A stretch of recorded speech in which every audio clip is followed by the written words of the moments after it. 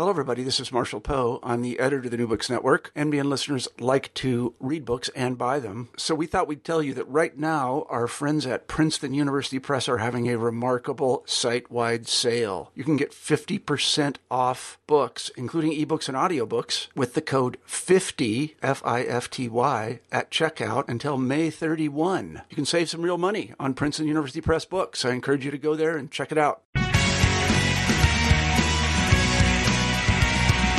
Welcome to the New Books in Political Science podcast. My name is Heath Brown. Today I'll be talking to the author of When Movements Anchor Parties, Electoral Alignments in American History, published by Princeton University Press this year. The author is Daniel Schlozman. I hope that you really enjoy this interview that I did with him today. Welcome back to the podcast. Again, I am with Daniel Schlozman, who is the author of When Movements Anchor Parties, Electoral Alignments in American History. Daniel's book is published by Princeton University Press this year. Daniel, how are you doing today? Very well. How are you? I'm doing great. Very glad to have you on. This is a book that I enjoyed a lot. It connects to things that I work on.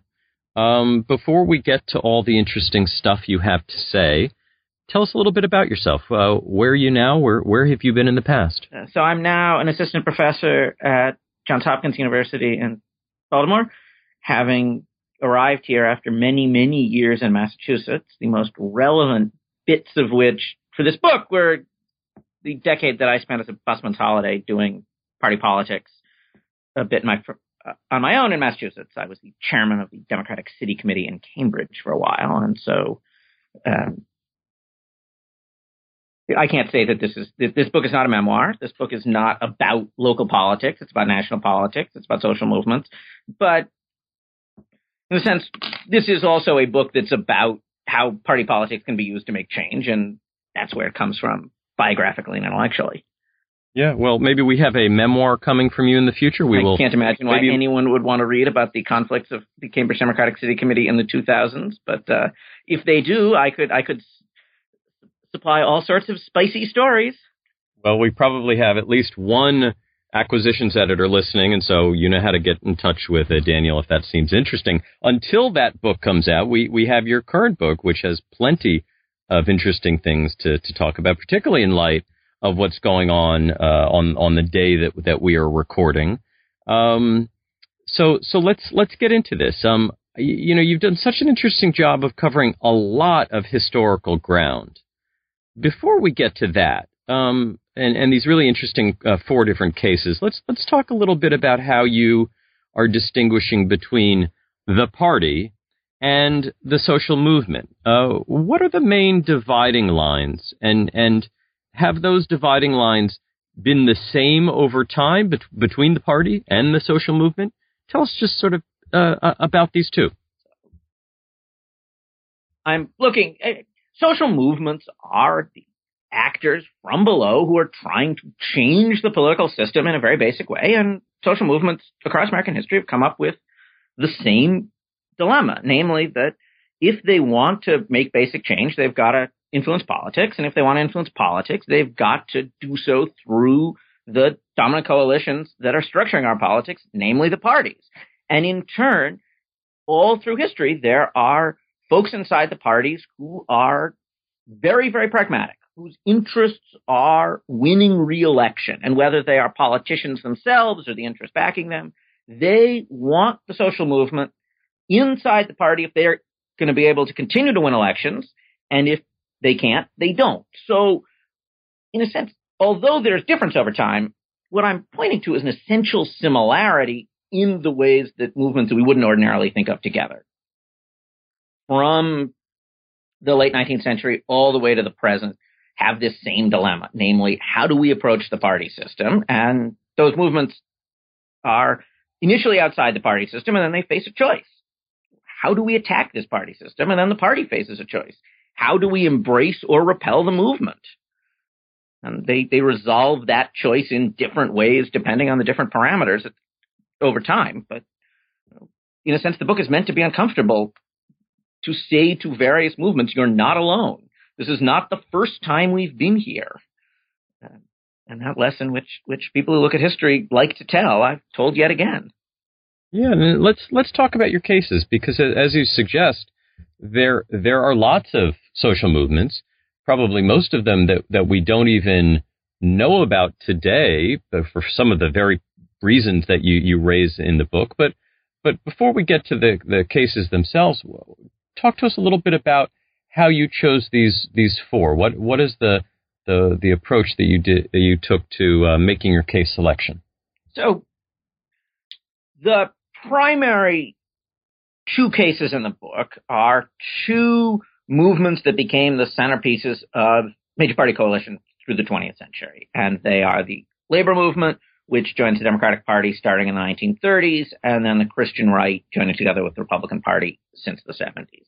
And then I'm also looking at three other movements that don't achieve what labor and the Christian right did. And they are two movements that couldn't get inside parties. First, the populists in the 1890s, and then 1880s and 1890s, and then the anti-war movement in the 1960s. And they essentially fall apart before they can make this kind of alliance happen.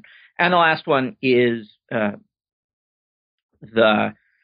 abolitionist movement, not in its primary phase, but after the Civil War. I'm looking only at a movement that gets inside a political party but can't stay inside a political party. And so, on the one hand, I wanted to choose cases that were illuminating for why things happened for the two primary cases that didn't happen, because there wasn't a stable majority inside a party that wanted alliance with a movement that had its act together. So there's a sense in which they are chosen by contrast. The other one is that I wanted to look at really important periods in American political history and reinterpret them as the stories of parties and movements. So a generation ago, political scientists would talk about realignments, and we had this idea, Walter Dean Burnham being the most famous exponent of it, that there were certain critical elections and that voters magically created new electoral coalitions that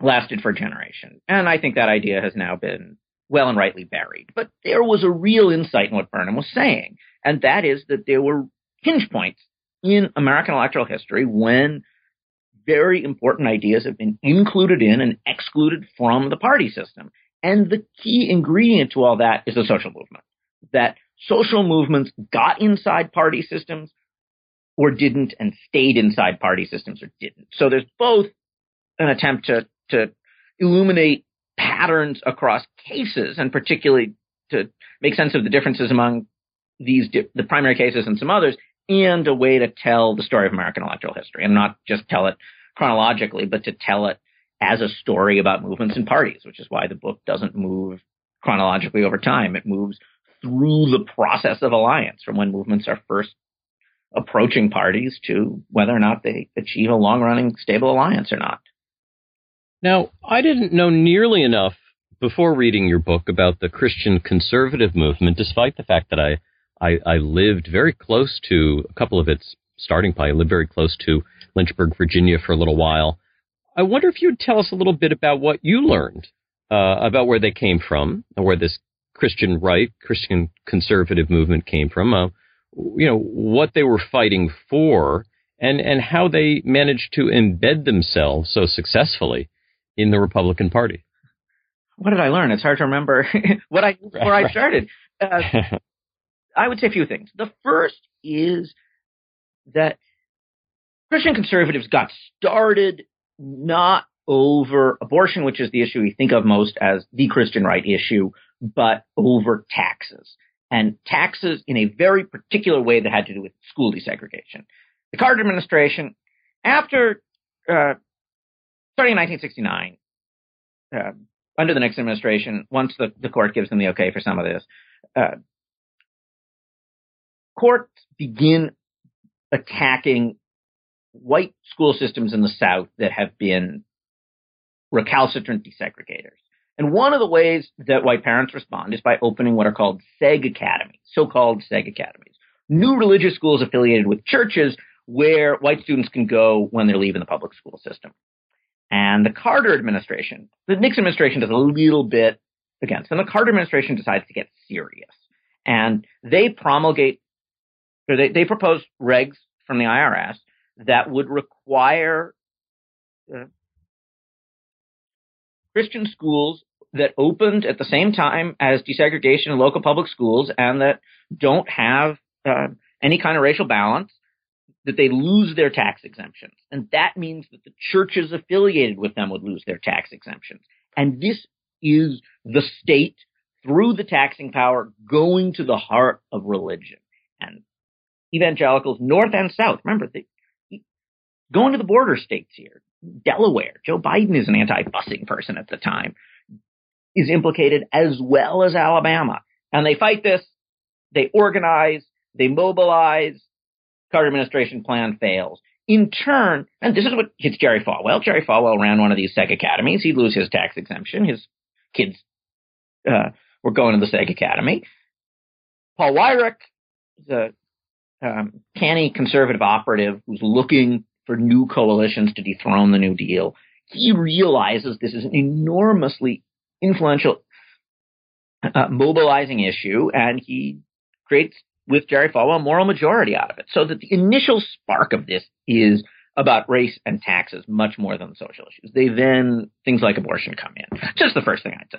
The second thing more generally, and this is something that doesn't come through in the book because I learned it was a non-event, is to understand American religion, don't look to doctrine. The key to the Christian right is not theology.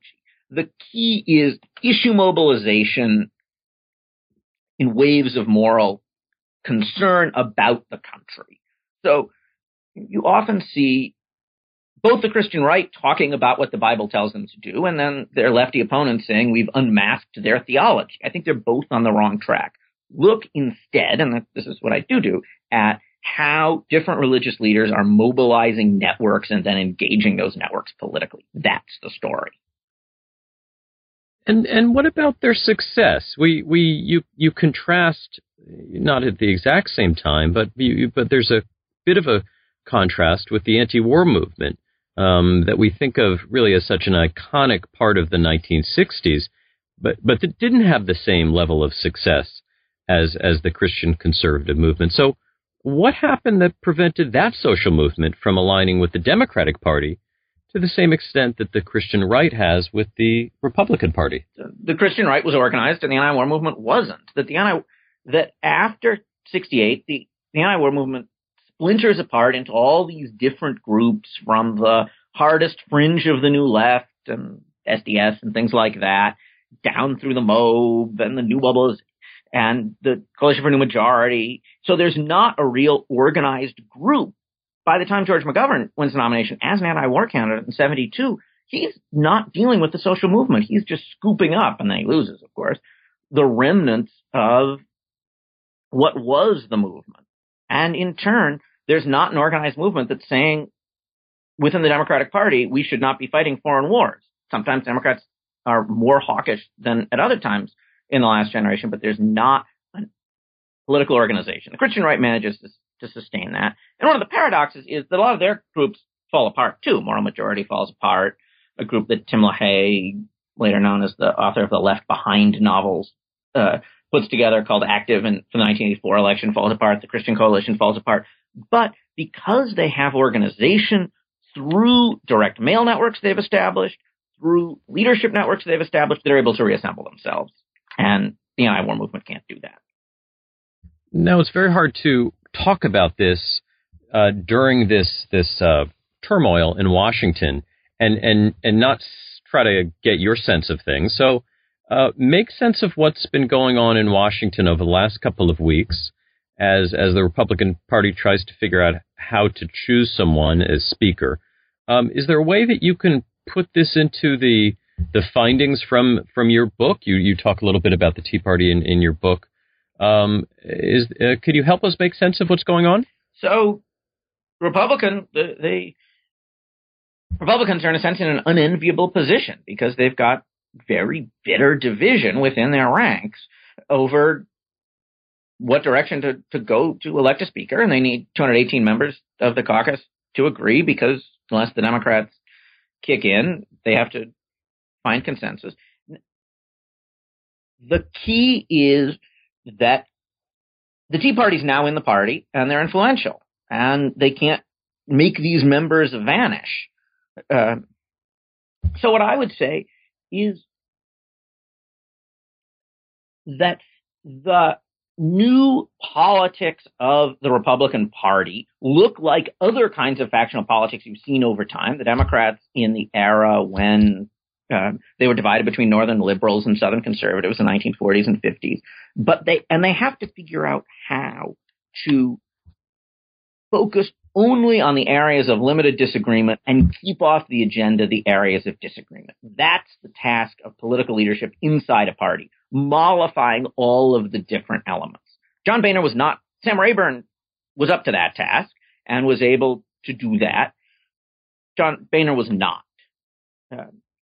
So it's a story about agenda control. It's also, I think, a story that a lot of the movements I'm talking about have been much more distant from the minutia of day-to-day parliamentary politics than the Tea Party. One of the things that makes the Tea Party distinctive is that they are really interested in a lot of the particulars that make Washington work and are dissatisfied with the sort of compromises that happen under divided government. And that's what makes them different from other movements that have had a very grand, in a lot of cases, much more radical even than the Tea Party, whether the left or the right, sense of how government should operate in the large, but have not been so obsessed with tactics in the particular.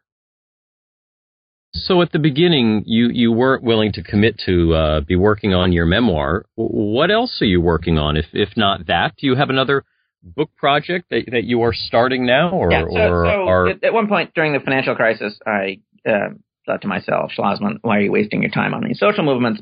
Why don't you look at the folks who are actually running the country? And on the one hand, I think that belittles the amount of influence that these movements have had on our politics over time. And on the other hand, it leads me into a book project about center-left parties and finance in the U.S. and UK, asking why the Democrats and the New Democrats in the United States and New Labour in the United Kingdom joined together with finance in the 1970s and 80s, deregulated, and in turn, what difference that made. Why we got the center-left politics we got, and the rise of Jeremy Corbyn has complicated this project in ways I don't quite have an answer to yet.